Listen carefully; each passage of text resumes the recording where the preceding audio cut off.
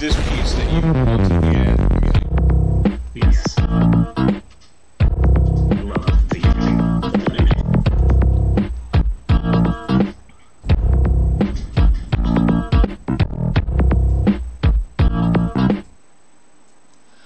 And we're back with more of the Pope on Film.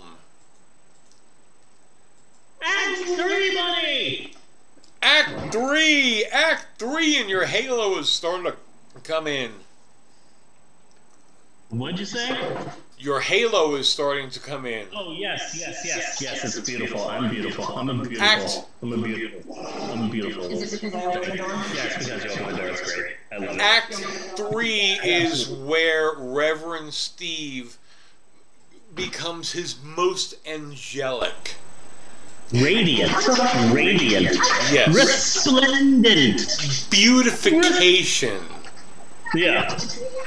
Yes, buddy, my friend, it is time once again for this so-called film podcast to casually stroll its way into the third and final act of the show. And for the uninitiated out there, the third act is wherein we finally and eventually get around to discussing our low-cost, high-in-fiber, and part of a balanced breakfast. Now, hold on there. They're not saying part of a healthy breakfast. They're saying of a balanced breakfast. Yes. So basically, this is like a balancing act where it's like, yeah, our cereal isn't unhealthy, but hey, if you eat 2 salads, yeah, then there you go. Breakfast balance. I love part of a balanced breakfast. Yes. Balanced, as all things in the universe should be, like Thanos in the cereal. But if it's not a healthy So breakfast is basically a gray Jedi. Yeah, pretty much. But if it's not a healthy breakfast, but a balanced breakfast, anything can be in a balanced breakfast. Yes. Steak covered in chocolate sauce and cocaine, part of a balanced breakfast, as long as afterwards you eat 100 apples. Yes. Mm-hmm. There you go. Balanced breakfast. Anyway, what was I saying? Oh, yes. Movie of the week! And this week, we discuss how The Road to Hell is paved with good intentions, with a look at the, and I've never had to say the date in quotes before, 2005 King of all bad movies, Dangerous Men by John S. Rad.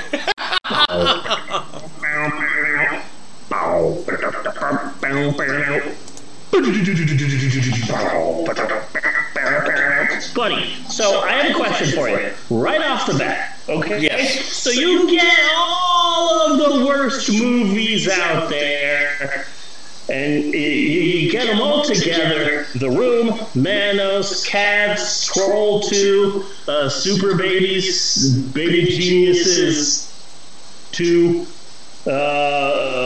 Battlefield Earth, Oogie Loves, Birdemic, etc. You get all of those together, and you put them in order. Where does this week's movie fit into that list? How bad is this movie? It's gotta be the bottom, and I think I actually have to start ranking them. Yeah.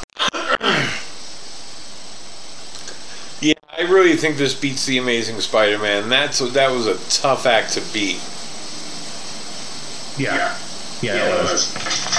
I love this week's film so much. And I said this earlier on the podcast, but I personally believe that this week's movie is one of the worst movies of all time. And the one single thing that is holding this film back from being recognized as one of the worst movies of all time, and from being a midnight movie that a bunch of people can get together and enjoy, and having to take off like The Room or Troll 2, is all of the damn rapes. Oh my god! Well, that's basically what the fucking plot of the movie was. That everybody who saw this girl for some reason wanted to rape her. Yeah. The entire goddamn movie is the film should have been titled Mondo Rape. Yeah. Jesus. And then she's all like, well, I don't want to be raped, so let me kill these people. Which is fine, but it's like a community theater production of Last House on the Left. Yeah. Or the Elaine Warno story. Or if you don't like that one, I've got a couple others. Tommy Wiseau's I Spit on Your Grave. Okay, I got one more. Ed Wood's Straw Dogs. Yes. Yes. There were more rapes in this movie than Frozen had musical numbers. Oh, let it go.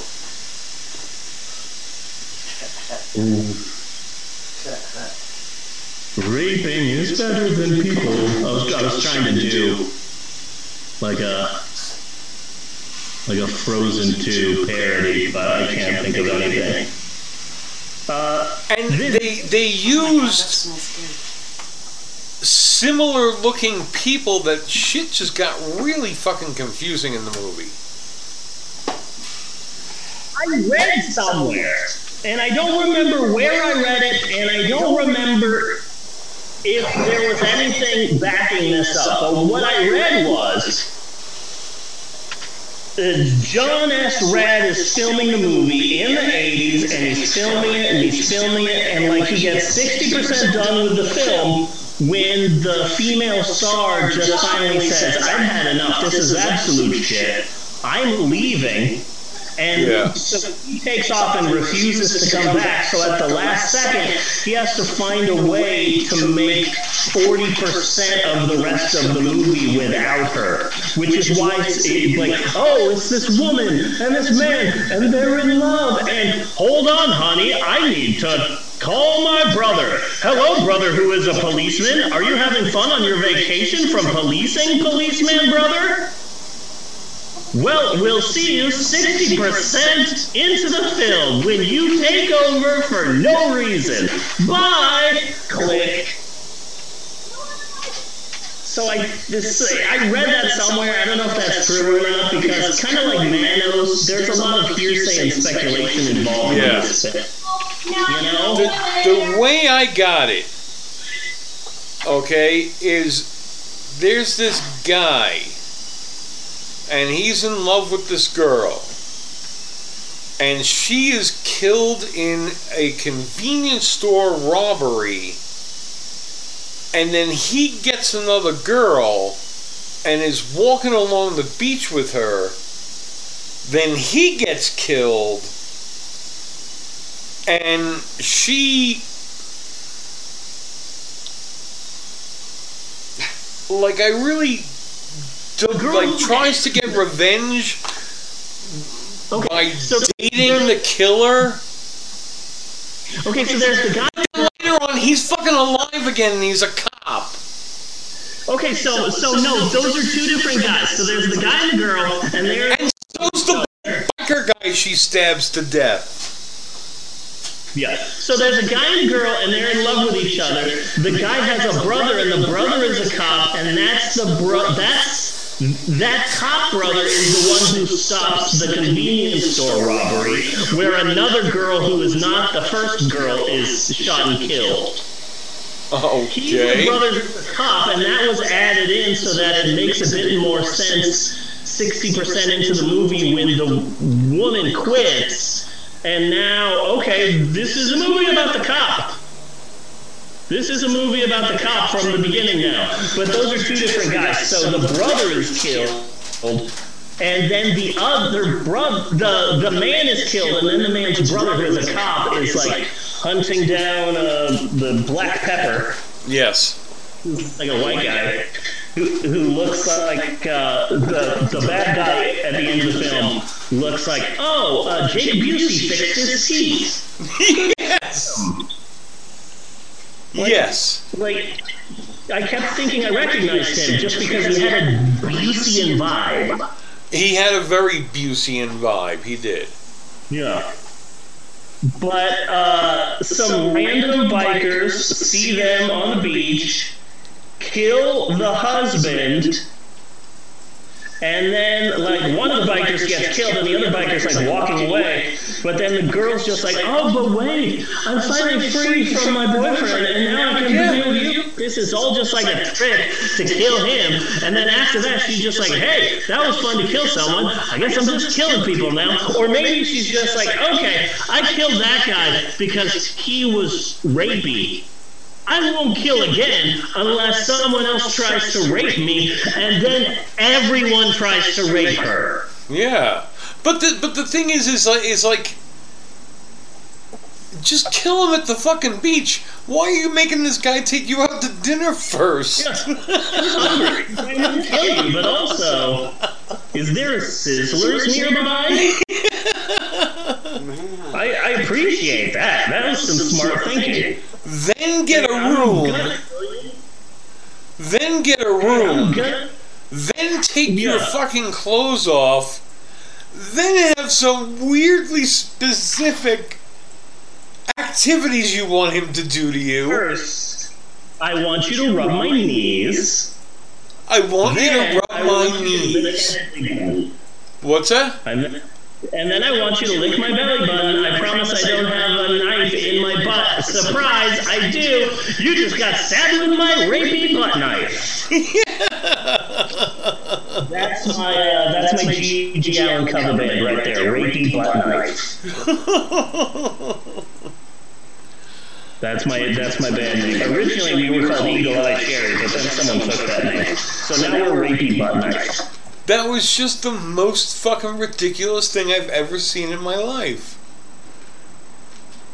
And then there are so many scenes that pop up that have absolutely no basis whatsoever on the rest of the movie. Like the cartoon Home Movies. Yeah. Which was a precursor to Burgers. Everybody loves Bob's Burgers, but all of the people on Bob's Burgers met doing home movies for Adult Swim, and Brendan Small is like a little 8-year-old boy who also wants to be a movie maker, and he's making a movie, and it's like, oh, maybe we need to cut some scenes, and his friend Jason is like, well, we could cut the scene where you take an 8-hour nap. Yeah. And then Brendan goes, but if we cut that scene out, then no one will understand the scene where I wake up. That's basically how this movie works. So there's the tense picking up a debit card scene. Yes. Oh, we need to see her pick up a debit card from her father. Tense drama. Yes. Come to expect. Oh, and don't forget, I was on the edge of my seat for the riveting rental car scene. Yes. Gonna go get a rental car. We need to see the whole thing. One of my favorite parts, of course. A lot of people online say that their favorite part is the nonsensical belly dancer scene. But my favorite, beyond a doubt, is the naked British man. Who just gets 5 minutes to wander the desert naked, being angry at his penis. Yes. That's one of my favorite scenes. There's also a scene where there's a black cop that we've seen once or twice, and then he gets a phone call from his girlfriend, and his girlfriend wants loving, and we see a naked sex scene for 8 seconds. Yes. And then we never see the cop again. Why did you just show us an 8-second sex scene and then have the guy disappear? And if you think about that, though, very Glenn or Glenda. Yes, very Glenn or Glenda. Black Pepper is running from the cops and ending in a house where a blind woman just happens to have a World War II Luger under her blanket. Yeah.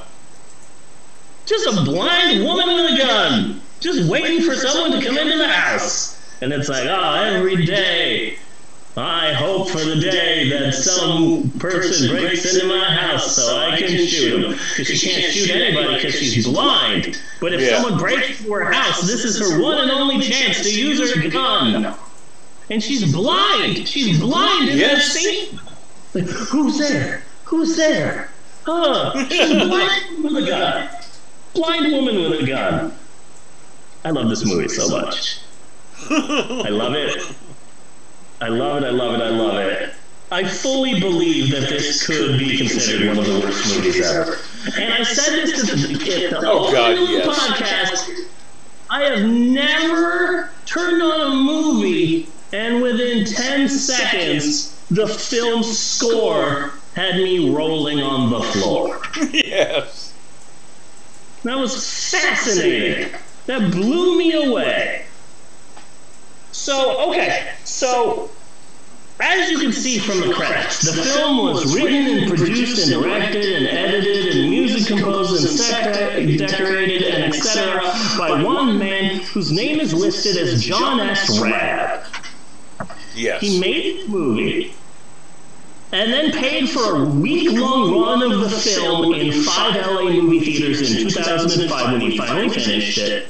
The 1 week run earned roughly $2,238, but when you consider how much renting the theaters cost in its first and only week in its first release, the film earned roughly $70. Okay. But apparently the week-long run was so bad that a movie theater on Sunset Strip, I think, picked it up as a midnight film, and so journalist Paul Cullum saw the movie during the week-long run, and then when the movie was released again as a midnight movie, he tracked down and interviewed John S. Rad for an article that came out in LA Weekly entitled The Passion of the Rad. Okay. And this one article, this one interview, and then some other interview with some online website, but this is all the information we have on John S. Rad. And so it's difficult to fully put your finger on who John S. Rad is because he's finally being interviewed about himself and about the movie he made. So basically, what he says about himself and his successes, we can believe about as much as William Shatner or Stan Lee. Yes. You know? Or when Trump used to pretend to be his own publicist. Yes. So there was an article, The Passion of the Rad. The creator of Dangerous Men is an Iranian man by the name of Jahangir Salehi Yeganarad. I will not be saying that again. I will just be calling him John S. Rad. Okay. It's probably not pronounced like that. Because Lord knows I just totally demolished that name. He was raised in Tehran, and his family had a bunch of money because apparently his dad was a successful physician for the army in the Iranian army. At first, John S. Rad was apparently a successful architect.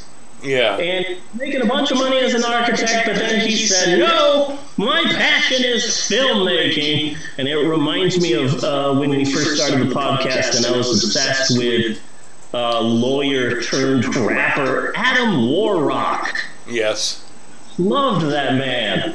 We occasionally have talked on Twitter. And he doesn't make music anymore, but there are songs of his that are just hit songs here in the house. So apparently, in the same way that Adam Warrock was a successful lawyer but left it to rap about comic books and TV shows, John S. Rad, yes, Bella? There's a severed head. There's a severed bird head outside. Can you come over here? Facebook Marketplace is amazing. Can you say that again? There's a severed bird head outside the backyard. Okay. Bella finding a severed bird head is the happiest I've seen her in a very long time. That's something. Yes. You found a severed bird head. I don't know, probably in high school. You can see its skull, but also its eyeball. Oh, this is a rite of passage. Much like I was in high school and found a severed bird head. Now it's your turn to be in high school and find a severed bird head. Thank you so much, Father. Problem. If you put it on a shish kebab skewer, you can have a little puppet show. What a fun word, skewer. Skewer. Skewer. So John S. Rad became a filmmaker and apparently released 11 films in Farsi.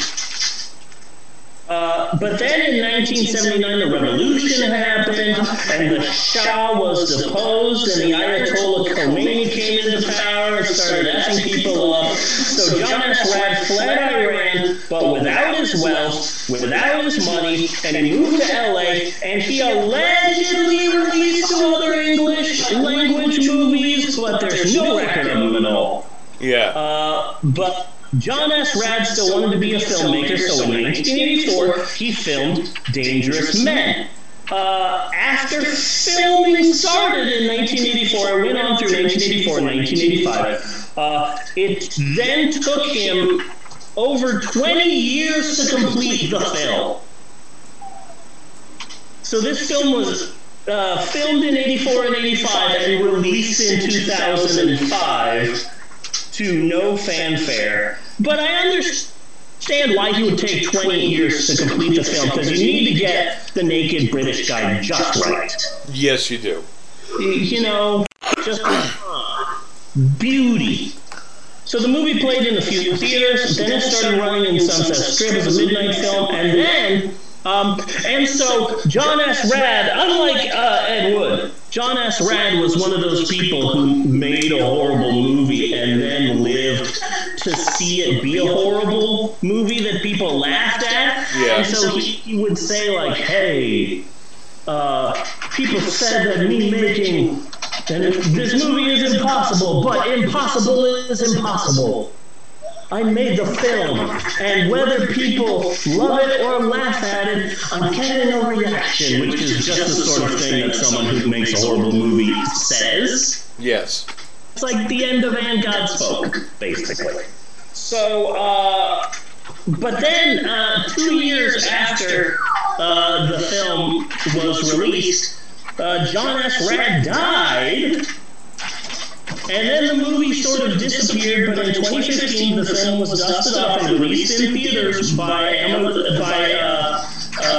Drafthouse.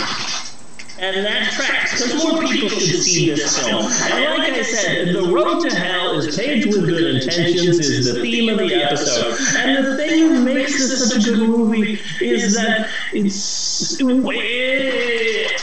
House Sharks. That's a movie. It was made for about $5,000. It's on Amazon. It's about a house that's infested with walking, oxygen-breathing sharks. That movie isn't trying to be the best movie in the world. A lot of movies nowadays, what with streaming and straight to DVD, a lot of movies are being released, thanks Sharknado, that are specifically designed to be shit. Yes. You know, a lot of people are making movies. Invasion of the coronavirus, lesbian vampires. 2. A lot of people are trying to make bad movies, but the ones that really hit, The Room, Troll 2, Dangerous Men, are films where the director is 110% convinced that what they're making is 10 Citizen Kanes. Okay. And there's a goddamn heart to this horrible fucking movie with like 1 million rapes. It's just rapes aplenty. This is just the rape show starring rape. Yes. Hi, I'd like a number 4. Could I get that supersized with a Shasta? Yeah, sure, that'll be 1084. Also, I'm going to rape you, because every man in this movie is just rape. Yes. But there's a heart. The film has a heart. Yeah, I could pass on. I could pass on this heart for the rest of my life. Love this movie. I'm gonna try and work the theme music, which I've dubbed "Love Theme" from Dangerous Men. Yeah. I'm gonna work it into some of my story times now. That's my new thing. To work the theme from Dangerous Men. Do you have the dead bird head right there in front of me? That's what you're playing with the dead bird head in front of me. I'm looking at it. Bella, you have a darkness inside of you. Don't follow that darkness. Let me tell you what happens. You end up as a lumberjack in Canada, is what happens. That's right. And people will be pissed. We don't really have cookies. That's a lie. That's the exact lie the dark side would tell you. Oh. I told Natasha, I was like, I'm pretty sure I know how WandaVision ends. You want me to tell you how WandaVision ends? Wanda Maximoff is a lumberjack in Canada. Yes. I was 100% right. She's a lumberjack in Canada, and she wakes up in bed next to Suzanne Pleshette. Nice. It's amazing. Yeah. And then they all end up at Cheers. How weird that Ted Danson got a second chance. Of all the people to get a second chance, never thought Ted Danson would be one of those people. What do you mean a second chance? I mean, he was a star for 4 seasons on A Good Place, and now he's the star of his own show called Mr. Mayor on NBC, which I believe was picked up for the second season.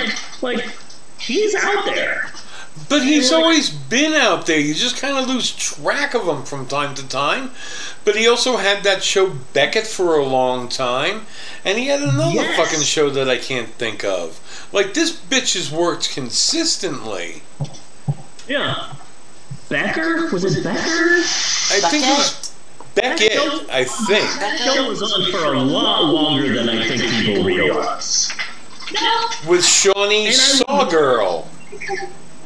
Yeah, I would watch Becker only because Becker's friend was the woman I liked from Deep Space Nine. Or yes. Voyager? Deep Space Nine. She was Jadzia Dax on that. Yeah. I liked her. I had a big crush on her from Deep Space Nine, so I would watch Becker just so I could see her again. Yeah, so that's all I've got for this week's movie. People need to find this. What I've been trying to do lately is if what we're doing is like a really bad movie and I can legally get away with it, I'll get like one scene and I'll put it on Twitter and I'll say, hey, we're doing this movie this week and it's a crazy one and here you go. But this week, like, I couldn't find just one, so I ended up putting 3 different scenes on Twitter. Yeah. This morning, and I was like, I gotta put the robbery scene. Okay, you fucking bitch, you asked for it, bang! And she goes, oh yeah.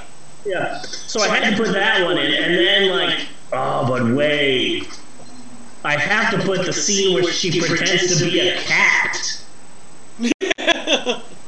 Like, what the fuck type of manic pixie dream girl fucking crazy ass Bjork nonsense is that? Was she just crawling around the floor? Like, it's okay, so I'll put 2 clips, and then there you go. But then I had to put in the tense final battle between the cop brother and Black Pepper. Ah. Well, do you think we can get away with running the movie? I don't know. Maybe. Yeah. But I know that the music is 100% not copyrighted. Yeah. But beyond that, I don't know. It's Alamo Drafthouse, I think, who owns a good... No, it's just Drafthouse.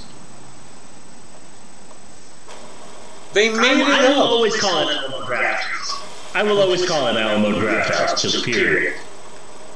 But it has nothing to do with Alamo Drafthouse. It's just fried chicken. It's Kleenex. Don't bother me with this KFC nonsense. That pissed me off. It's Stranger Things in season 2. Steve and Nancy go and have dinner at Barb's parents' house. Is something wrong, Steve? Oh no, I loved KFC. Fuck you! It was Kentucky Fried Chicken back then. No one would have called it a KFC, Steve. You fuckface. Just like the kids getting to the end of Dragon's Lair. That game was impossible! Yeah.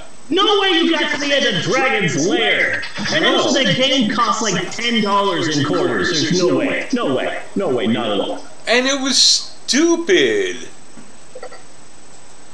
It was just a shit game. It was great to watch. I enjoyed watching other people play that game. But it's like, really, I'm just waiting for the scene to finish so I can move the joystick one of 4 directions. That's it. Yeah.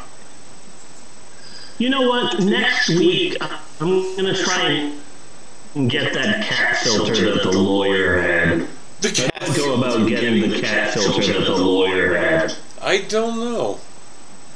The cat filter...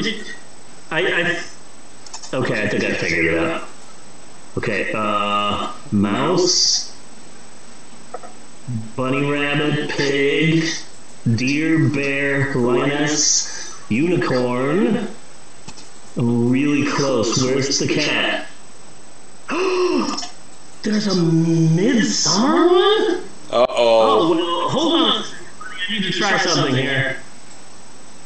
Oh, okay. Well, there you go. This is my filter. Yes. All right, then. This was 100% worth it. So happy. Look at your face. Oh my gosh. You're just beaming. Hold on a second. This isn't just... Hold on. I'm gonna inception it.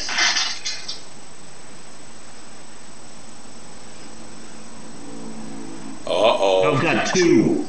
Yeah. I've got a flower crown over a flower crown. Ooh, yes. Look at that. I can F with it. It's midsummer section. This was fun. This was fun. For me. Probably not for any viewers or listeners, but it was fun for me. No, this is That's fun. what counts. Yeah, that's what counts. That's all I've got for this week. You really gotta watch this film. This is a see-to-be-believed film, and it's a lot of fun. But, trigger warning, rape's a plenty. Rape-a-palooza over here. The rapist fair. It's rape's a plenty. Rape's a poppin'. Yes. Crazy. Next week, we continue our strange, bizarre trip to different corners of the world of cinema. When you say Abbott and Costello, you think of a handful of films. Yes. When I think of Abbott and Costello, I think of Who's on First Routine, and then I think of Abbott and Costello meet Frankenstein, and that's it! Yeah. I found the film they did. It's from 1948, and I'm sure that it won't be offensive at all. The film is called Mexican Hayride. Okay. I am 100% certain that nothing at all will be offensive in this film. Abbott and Costello go to Mexico. I'm sure everything's going to be fine. We can trust them. Yeah, they're Abbott and Costello. Yeah. Sure. Nothing at all offensive is going to be in this. I've never seen this. Pure and wholesome. I've never seen this movie before. I didn't even know it existed, but I found a copy of it. It's already on our share. Next week, we're doing Alan Costello in Mexican Hayride! We were going to do a Kenny Rogers movie, but I decided that would be too painful after Dangerous Men. This might be a racist film, but at least Alan Costello are funny. Okay. So that's what we're doing next week. And also, be sure to tune in next week for the excitement that is Cow Tools. Cow Tools. Cow Tools. But that's next week. Now I'm looking back at this week. Oh, man. John S. Rad. Slavery exclamation point. Dr. Seuss. The Black History Month Challenge, I gotta say, I think this has been a pretty good, somewhat good, slightly favorable episode of this podcast. It's been a damn good episode. A solid damn good. Okay, I feel the same way. I just didn't want to step on your toes because I know you're the person who makes those distinctions. You're the Judge Judy of the show, and I didn't want to step on your toes. But yes, I concur with your assessment, a good sir. So until next week, I am Bunny Williams. And I am Reverend Stephen on behalf of Natasha and Bella and Eleanor and Maxwell and everybody else in the house. I just want to say thanks for listening, and we will see you next week, you godless heathens! Don't forget about the dead bird. In the making of this podcast, R.I.P.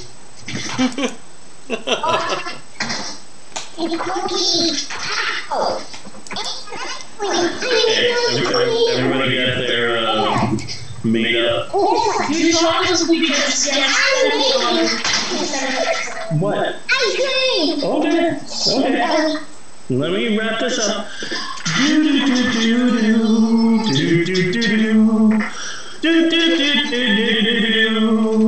Skitty bop doo wow, cut and print.